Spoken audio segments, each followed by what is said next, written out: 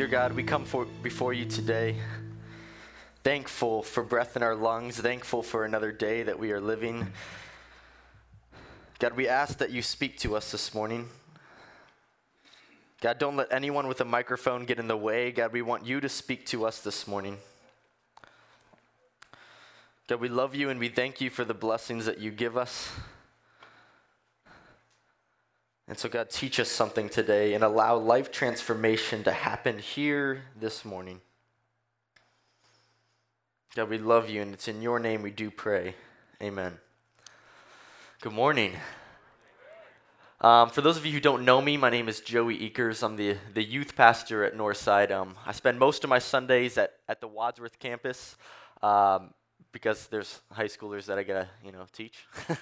And a lot of you are familiar with Brady Chrisman, who is usually the one here teaching the youth here at the Medina campus. But today we decided to switch, so he's at the Wadsworth campus today, and I get to be at the Medina campus today. And I'm really excited to be here. I love the Medina campus because I love the potential that it has. So I want to start off with some crowd interaction. So can anyone just tell me, why does Northside Medina exist? Northside Wadsworth was doing good. Why did we start another campus? Can anyone tell me? Does anyone know? Just spread the gospel? Yeah, absolutely. Amen. That's it. That's what I was looking for. That's right on. To church the unchurched. Because as some of you probably know, in the city of Medina, there are about 26,000 people, and many surveys say that about 50% of those people don't even claim to attend church. That's 13,000 people that don't even say that they step foot in a church. And that doesn't count all the people who says they do attend church, when in reality, it's probably a lot of them, it's probably just on Christmas or Easter. And so there's at least 13,000 people in the city of Medina who are unchurched. And so the vision of Northside Medina is to church the unchurched. And so I have to ask you personally, and this is for you personally to assess, how many unchurched people have you brought in this building? Uh-oh. Because if I would answer that, I would say 0. And so the message I'm bringing today is not going to be an easy one, but it's going to be one that I need to learn too. It's all of us together, and the reality of it is we know the vision to share the gospel, to church the unchurched, but how many of us are actually doing that? And I get it, because a lot of us, the general consensus is we look at the lead pastor and we say, all right, it's your job, you do this. But that's never how God intended the church to look like. He designed it for a community of people, a church of people, all following Jesus with their life and churching the unchurched. And so the message that we're going to get into today is not going to be an easy one, and we're going to go into one of Jesus' most important commandments that he ever commanded. And as it says in John chapter 14, verse 15, Jesus is talking. He says, if you love me, keep my commands. Pretty simple, right? Pretty straightforward. It's a straightforward statement. If you love me, keep my commandments. And so we're going to go into a challenging commandment today, one that you probably already have heard, probably already know, but I'm going to shed it maybe in a new light.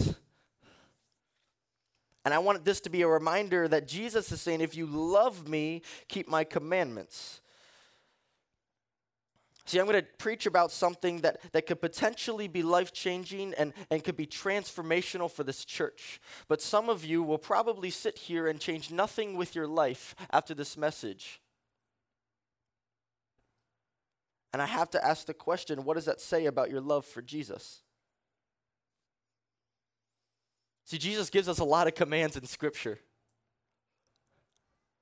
He says, if you love me, if you really love me more than anything in your life, you love me more than your kids, you love me more than your family, you love me more than your comfort zone, you love me more than your circumstances. If you really love me, then keep my commandments. And so a lot of you will say, oh, I love Jesus. When in reality, you love the goosebumps you get when we worship, but then as soon as he asks you to step out of your comfort zone, it's challenging and you question it. And so as you can probably already tell, I'm the kind of guy that just comes here and I want to preach truth. And when I look at the examples when Jesus preached truth throughout Scripture, a lot of times the truth that he preached offended people. More specifically, religious leaders. They got offended by him so much to the point to where they crucified him on a cross. And so my intention today is to preach truth. And if that truth makes you a little bit uncomfortable, then that's good. That means you're going to change something. And that's the goal.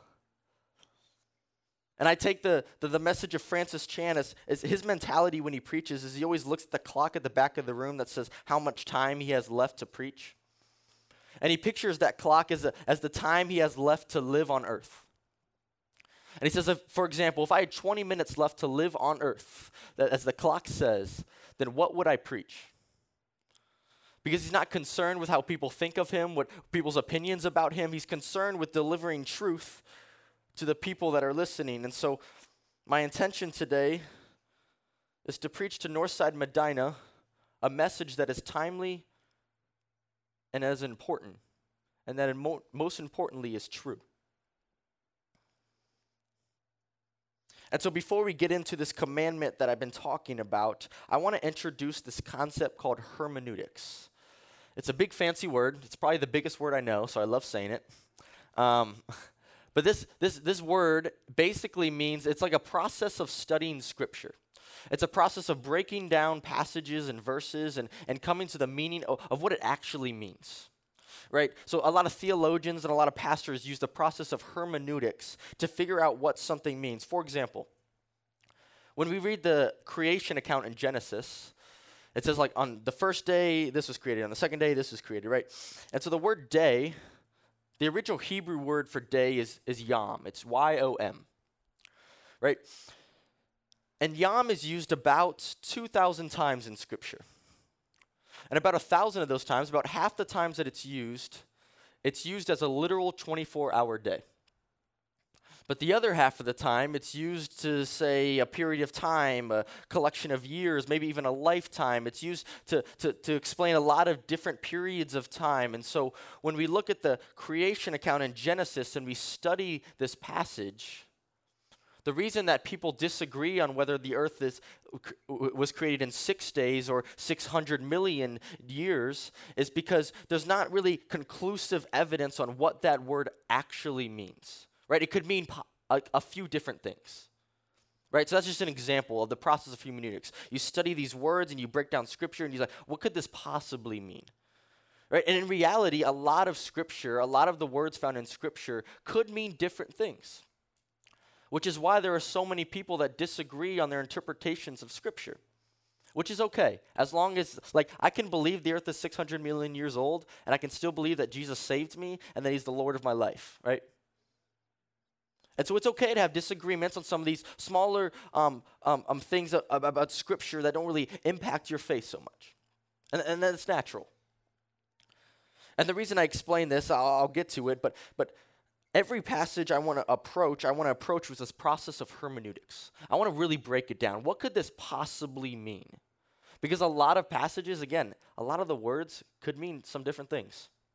And so I really want to break it down. And so when I was in college, I'm still in college. I don't want to say when I was in college. I'm still in college. My first year in college, I took this class called hermeneutics, right? And that's how I learned this big fancy word that I use. And what this class taught me is how to study Scripture. And so one of the papers that I was assigned this passage of Scripture to break down and to write a paper on.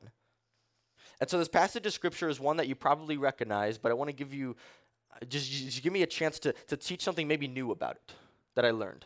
And so it's in Matthew chapter 28, verses 18 through 20, and it says this. Then Jesus came to them and said, hold on, I want to pause. So Jesus is in the spot where he's approaching the disciples and he's saying something to them. And if you just read it at face value, you'd be like, okay, no biggie. You know, he said a lot of things to the disciples. But if you actually look in your paper Bibles, I don't know if people still use paper Bibles anymore. But if you do, if you look at it in your paper Bibles, you'll realize that this is one of the last things Jesus ever says in the Gospel of Matthew before he ascends into heaven. Right, so at this point, Jesus has already died, had resurrected, and has already preached and continued to teach, and now he's about to ascend into heaven, but says one last thing to the disciples. And if I've learned anything from movies and from TV shows, is that the last thing someone says before they die or before they go away is usually really important. In fact, it's usually the most important thing they could think to say. And so just to set the scene, Jesus is saying his final word to his disciples before he ascends into heaven. So what he's about to say is probably really important. In fact, it's the most important thing that Jesus could think to say. And he says this: "All authority in heaven and on earth has been given to me. Therefore go and make disciples of all nations, baptizing them in the name of the Father and of the Son and of the Holy Spirit, and teaching them to obey everything I have commanded you. And surely I am with you always to the very end of the age." And so I was assigned this passage my freshman year of college, and I had to write a 30-page paper on it, which is just ridiculous. That's criminal. The longest paper I'd ever written at this point in my life was like 7 pages. And so this was just terrible. When I was assigned this project, I instantly went into the online grade book called Canvas, and I typed in a 0 for what I would get on this paper to see if I could survive a 0. Turns out I couldn't.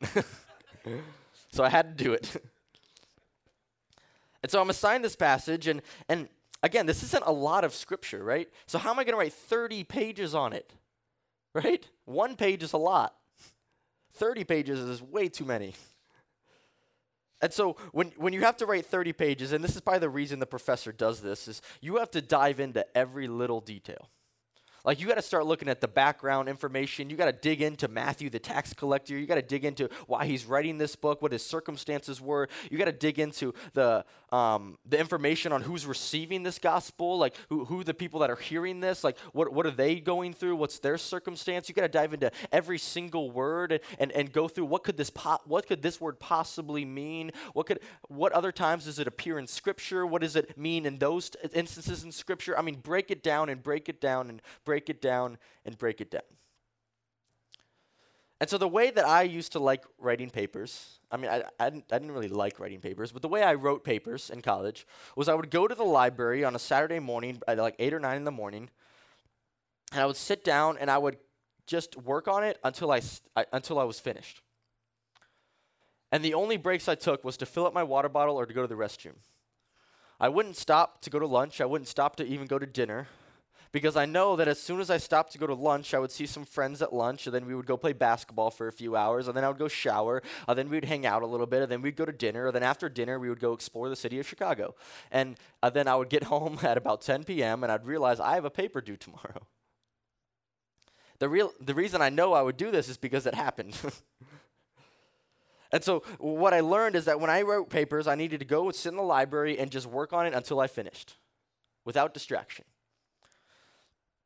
And so I go to the library and I start working on this paper. I start with doing some background information, right? The goal is to try to fill out about 10 pages of background information, right?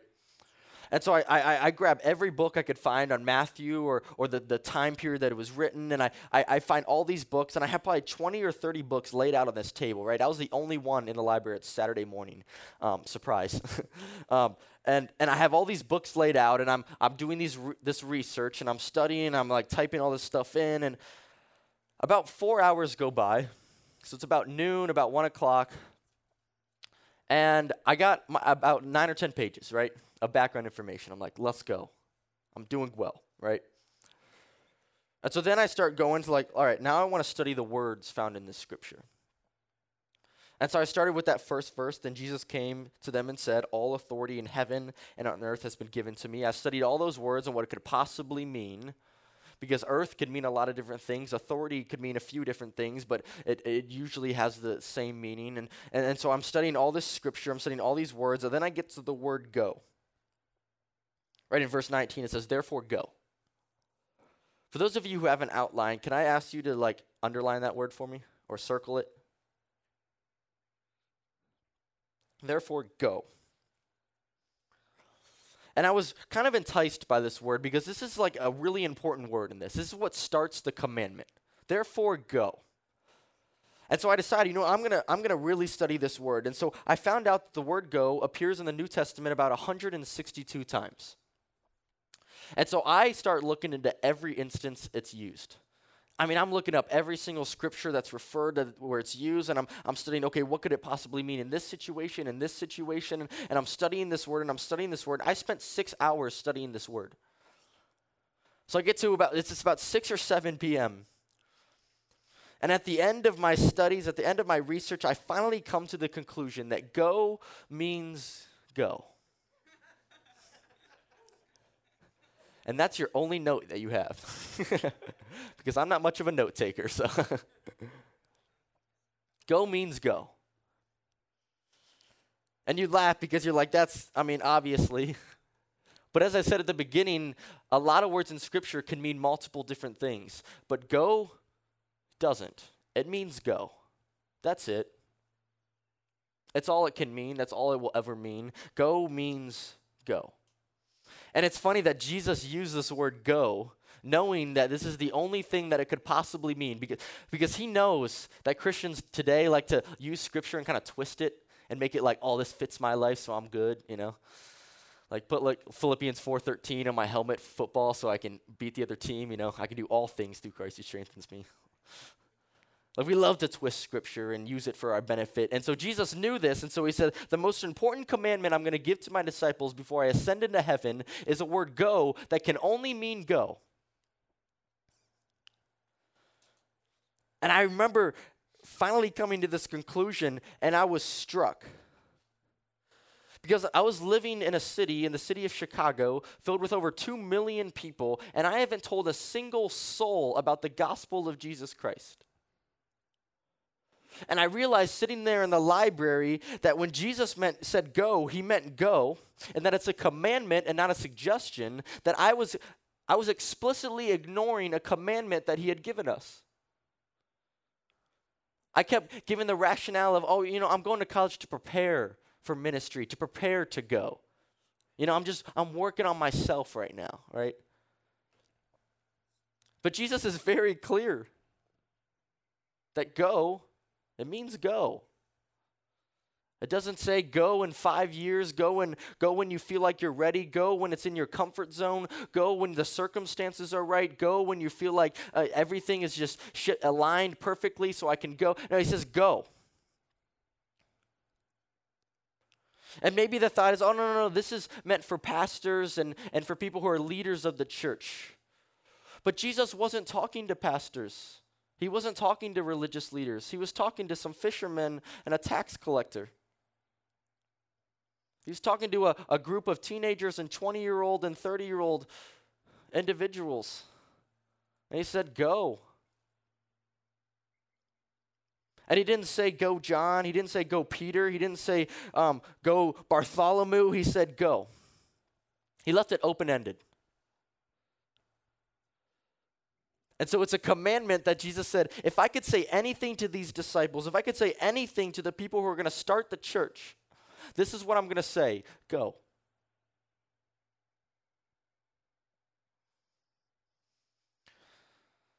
And so it's up to us to go. Northside Medina, the reason that I believe this is a timely message is because, like I said at the beginning, the vision of this church is to church the unchurched. So go. But the reality for many of us sitting in these seats is that we haven't invited a single soul to this campus. We haven't told a single soul about the gospel of Jesus Christ in the city of Medina. The reality for a lot of us is we tend to just sit and wait instead of go. Or we look at Jeff and as the lead pastor, we say, no, Jeff needs to go. But Jesus was very clear. And I love that Jesus gave this commandment not to pastors or to religious leaders. He gave it to just common folk. and said, go. In Mark chapter 16, it's a similar instance where this is the same time period, and this is just how Mark wrote it down. He said, go into all the world and preach the gospel to all creation. Whoever believes and is baptized will be saved, but whoever does not believe will be condemned. What Jesus makes clear here is a couple of things. Number one, he says go again, which, as we know, go means go. Awesome. We learned something today. No. He says go and preach the gospel. But he also makes it clear that not everyone is going to believe. And he seems to be okay with that.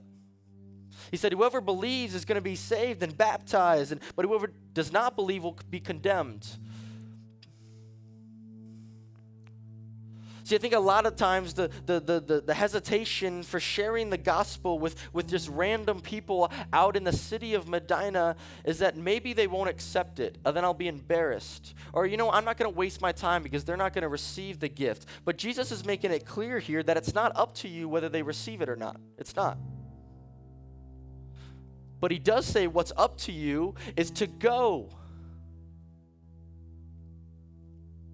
Jesus makes it clear here that going is not an option. It's not a suggestion. If you want to be a follower of Christ, also called a Christian, if you want to be someone who follows Jesus with your life, he makes it very clear you need to go. Some people are going to believe and some people aren't. That's not up to you.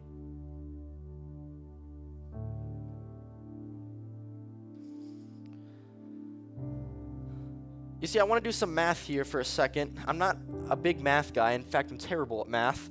But I want to do it, so I'm going to use a calculator. Let's say there are 50 people in here. All right, which there are probably more than that, but let's say 50. Let's say all 50 people decided, you know what, I'm going to receive this commandment because I love Jesus. Remember at the beginning, if you love me, keep my commandments. I love Jesus, so I'm going to keep his commandment to go. Let's say all 50 people decide to do that. And let's say once a week for an entire year, you tell at least one person about Jesus, about the gospel of Jesus Christ explicitly, not just saying, oh, I love Jesus, but like here's what the gospel of Jesus Christ is. Let's say 50 people decide that they'll tell at least one person every single week about the gospel of Jesus Christ. That's an easy, attainable goal. At the end of the year, 2,600 people will hear the gospel of Jesus Christ because of one church committed to going. Let's take it a step farther. Let's say 10% of those people decide, you know what? I want to receive this free gift of eternal life and I want to be a follower of Jesus. Let's just say 10%, right? 1 out of every 10. The fact that I had to use a calculator for that is embarrassing. That's 260 people. 260 people in 1 year will now be followers of Jesus Christ because 50 people decided, you know what, I'm going to commit myself to go. That would multiply the size of this church by 6. I think. Yeah. In 1 year, this church could multiply by 6. Imagine, we have a 5-year lease on this building. Imagine in 5 years, we won't even be able to hold all the people that are coming in this building to hear the gospel of Jesus Christ. What I'm trying to be clear about is that if we really have a church committed to go and to preach the gospel of Jesus Christ and to invite unchurched people into this building to be churched, then this building won't be able to hold all the people that will be coming. And maybe you're saying, oh, no, Joey, you got to be rational about it. Be realistic. But it's very clear in Scripture that it says have childlike faith. Because childlike faith doesn't worry about consequences. It doesn't worry about punishments. It doesn't worry about what's actually rational. Because what God can do is so much greater than what we think he can do.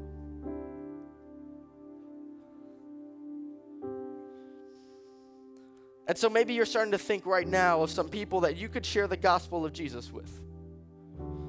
Maybe you're going to go to Wendy's after this, and you're going to come in contact with an employee, probably a teenager who's just working shift to shift, trying to make enough money to go off to college. And maybe they really need to hear the gospel of Jesus Christ today. Maybe by you stepping out and saying, you know what, I want a burger and fries, and also, do you know the Lord and Savior Jesus Christ? Maybe that statement could eternally save their life. And you might be saying, maybe it won't. Okay, so what? At least you tried.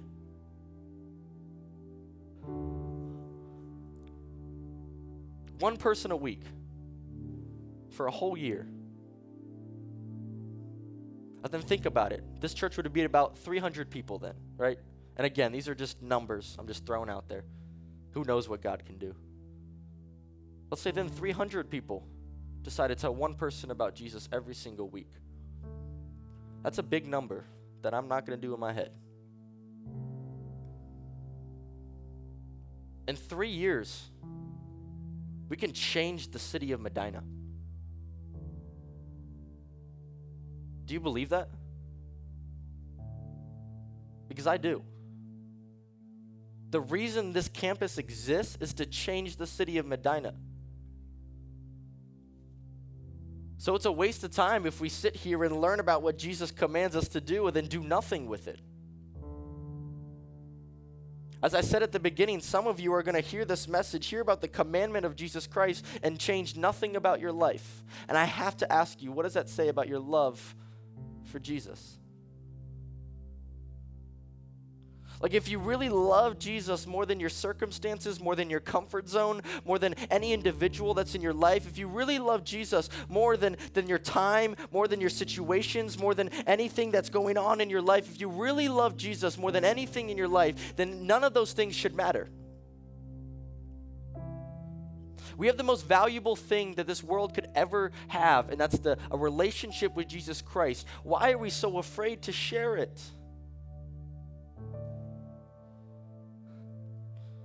And so on your notes, there's a little section on the bottom, right? I left a little white space on the bottom on that little outline you guys all have. What I want you to do with that little section is I want you to start writing names of people who you know don't know Jesus Christ. Go ahead, you can start writing now. Write some names of people that you know don't know who Jesus Christ is. And if you don't know anyone who doesn't know Jesus, then you should probably get to know some more people. Because Jesus hang around people that didn't know him all the time.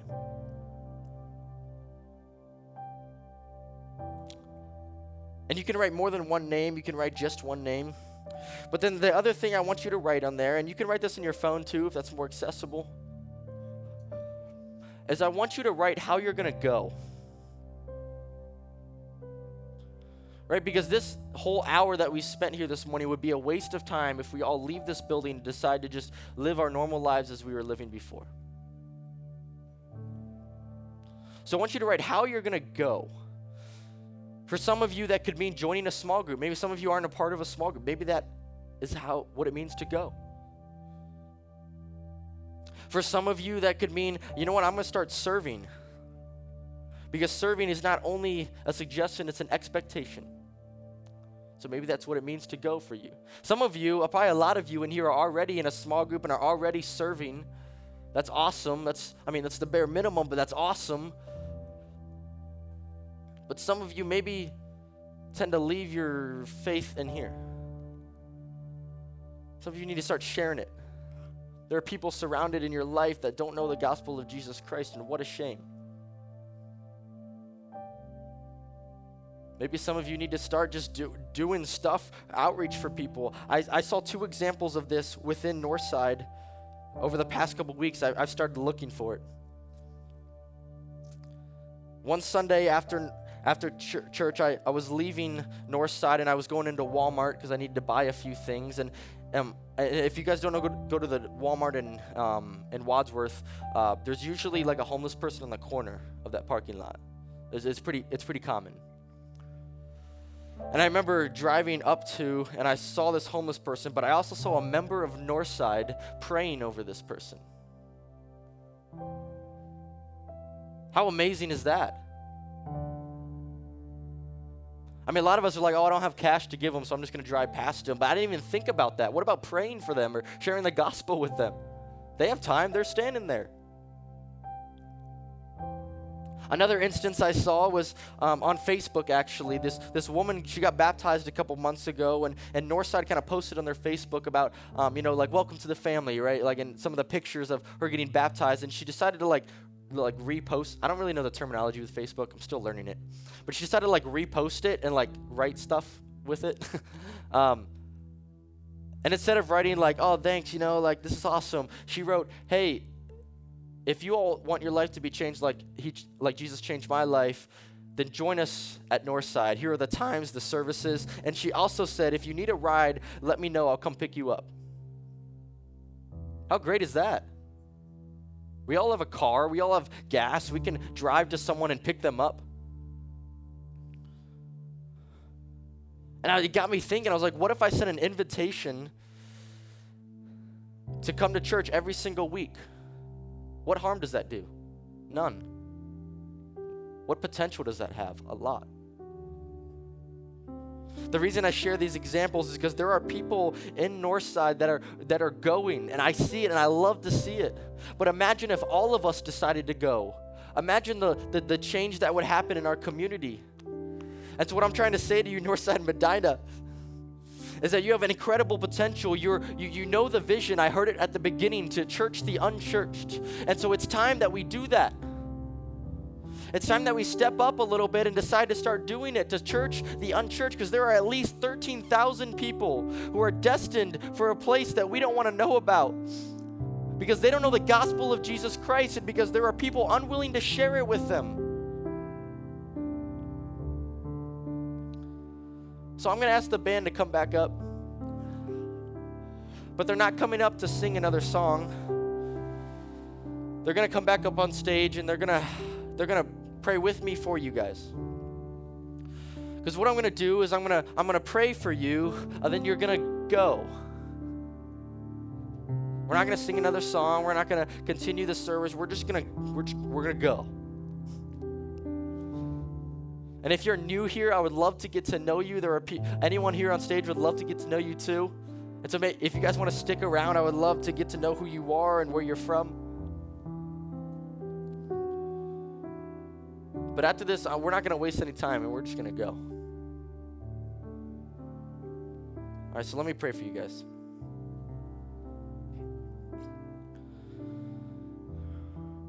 Dear God, we thank you for this church. We thank you for these people. God, we thank you for the blessing of life. God, we thank you for the blessing of a relationship with you. God, give us the courage to share it.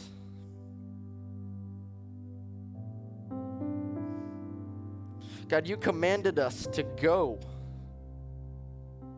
So God, put it in our hearts to go, to use our talents, gifts, abilities, whatever it is, to go. God, equip these people, equip this church with the things they need to go.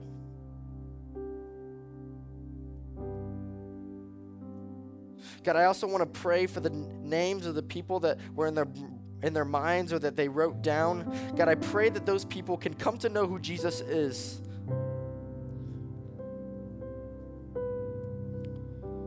God, allow us to go.